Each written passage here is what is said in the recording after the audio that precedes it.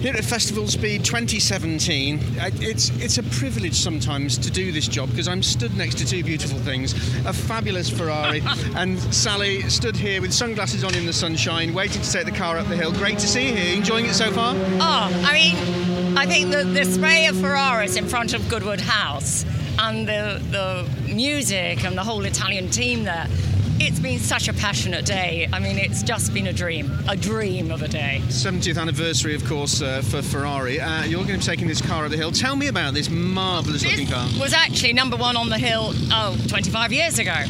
That particular weekend, I think Dudley drove it and I drove a different car. But I've got it this weekend, so tough. He's not number one. But, you know, every year you think, how can Lord March make this any more interesting? How can he make it more exciting? And by jingo, they seem to pull bunnies out of their hat. And each year, it's more and more spectacular. And you always have to pinch yourself that we're actually here doing it and still enjoying it 25 years on.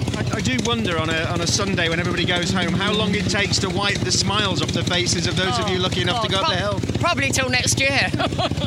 Now, the Barchetta, the 166 Barchetta, a very smart looking car. None of the fancy gadgets on it. No. You have to wrestle this up the hill, I guess. One of those. Muscles on your arms. The big muscles. No, it's a funny little car. The steering's very heavy and the steering loads up. So it's a very physical little car to drive. And obviously with a crash gearbox, drum brakes. Who's braking very early at Molecombe, but you'll understand why, because it could be awfully embarrassing. But it's of that era when you've really got to get a hold of the car and drive it. How much history have you got with this car, Sally? It was a factory works car.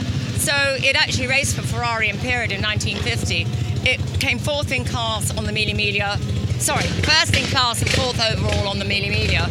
And it did Targa Florio with Villoresi. And he was leading, sadly fell off the road, managed to heave it back on the road, and they still came seventh. So lovely factory history. And how do you find yourself in it this weekend? Oh, I mean, dream. Wheel me up. I'm just a happy bunny. How did it come about? How do you manage to be behind the wheel?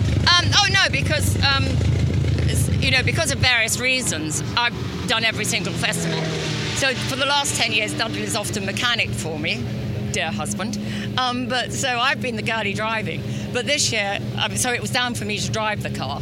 And then suddenly I think Goodwood was short of a car on Friday, so they invited Dudley with the Comp Daytona. So, and as you know, who would refuse?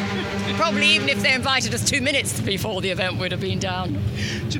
You know, it's fabulous. I'm just wondering, just looking at you here, how many other people are going up this hill with pearls around their neck? I know, darling. Standards have to be set. Well. Yes. You know, a girl hat does have a certain standards. Festival of Speed, as you said, an amazing event. Lord March does these events so very, very well. And you can just see by the looks on the faces of the people coming through the doors, stood around the assembly area, it means so much to them to come and get close to these cars and the drivers, doesn't it? Well, I think people don't, I was saying this to the Formula One guys, to hear a Formula One car going up the hill individually, if you go to, you're lucky enough to go to Silverstone, all you do hear is the whole noise. Here you can hear each engine, from each period going up. And it's so often it's hairs on the back of your head. Like, what is that? A perfect time for a car to go screaming up the hill behind us. Now, of all the cars here, you've a lot of experience here at Festival of Speed, Sally. Of all the cars you're seeing at the moment, is there anything else you'd like to slip into and take up the hill climb here? Well, I've always been a bit of a single-seater freak, so yes, obviously another single-seater Ferrari.